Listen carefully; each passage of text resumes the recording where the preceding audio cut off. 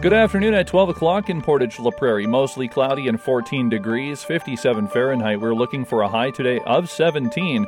I'm Randy Lilly with your news update.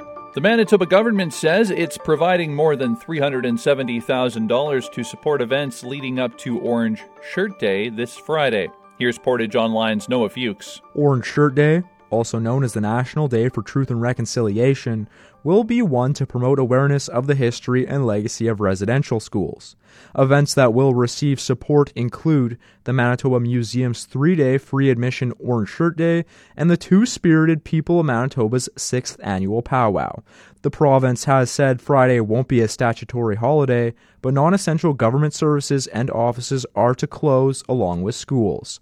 From the Portage Online newsroom, I'm Noah Fuchs. Over the course of the last 6 months, Portage La Prairie has seen a tremendous transformation of one of the apartment blocks in the city. 19 5th Street Northwest is now home to 11 modern apartments after previously being very run down.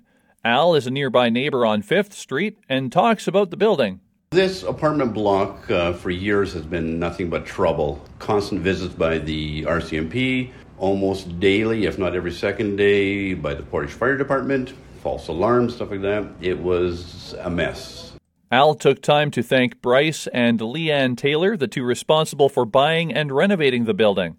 Just amazing what he has done. You know, the layouts are great, the colors are amazing, and the quality of product that he put into it, it's top-notch. You can see before and after photos at portageonline.com. Youth for Christ Youth Unlimited received donations this summer that replaced all of the stolen items lost in the spring. They experienced the loss of 2 generators, 10 bikes, and a Stihl backpack leaf blower. Executive Director Art Schroeder says the public stepped up and graciously restored most everything. We had some really good response. We had some people who just donated bikes to us, and so it was really good. We had our generators have both been replaced by just people saying, hey, we want to donate. And it was just a really great response from the community. So. Portage Online first reported the story in May. Schroeder says it was about a $5,000 loss of bikes and generators. He says although they originally had new bikes and used ones were provided to replace them, they received what they needed to run their programs. That's your news update. I'm Randy Lilly. Looking at the forecast for today, mainly sunny with a high of 17. Clear tonight, low of 0 with patchy frost. Tomorrow, sunny and a high of 15.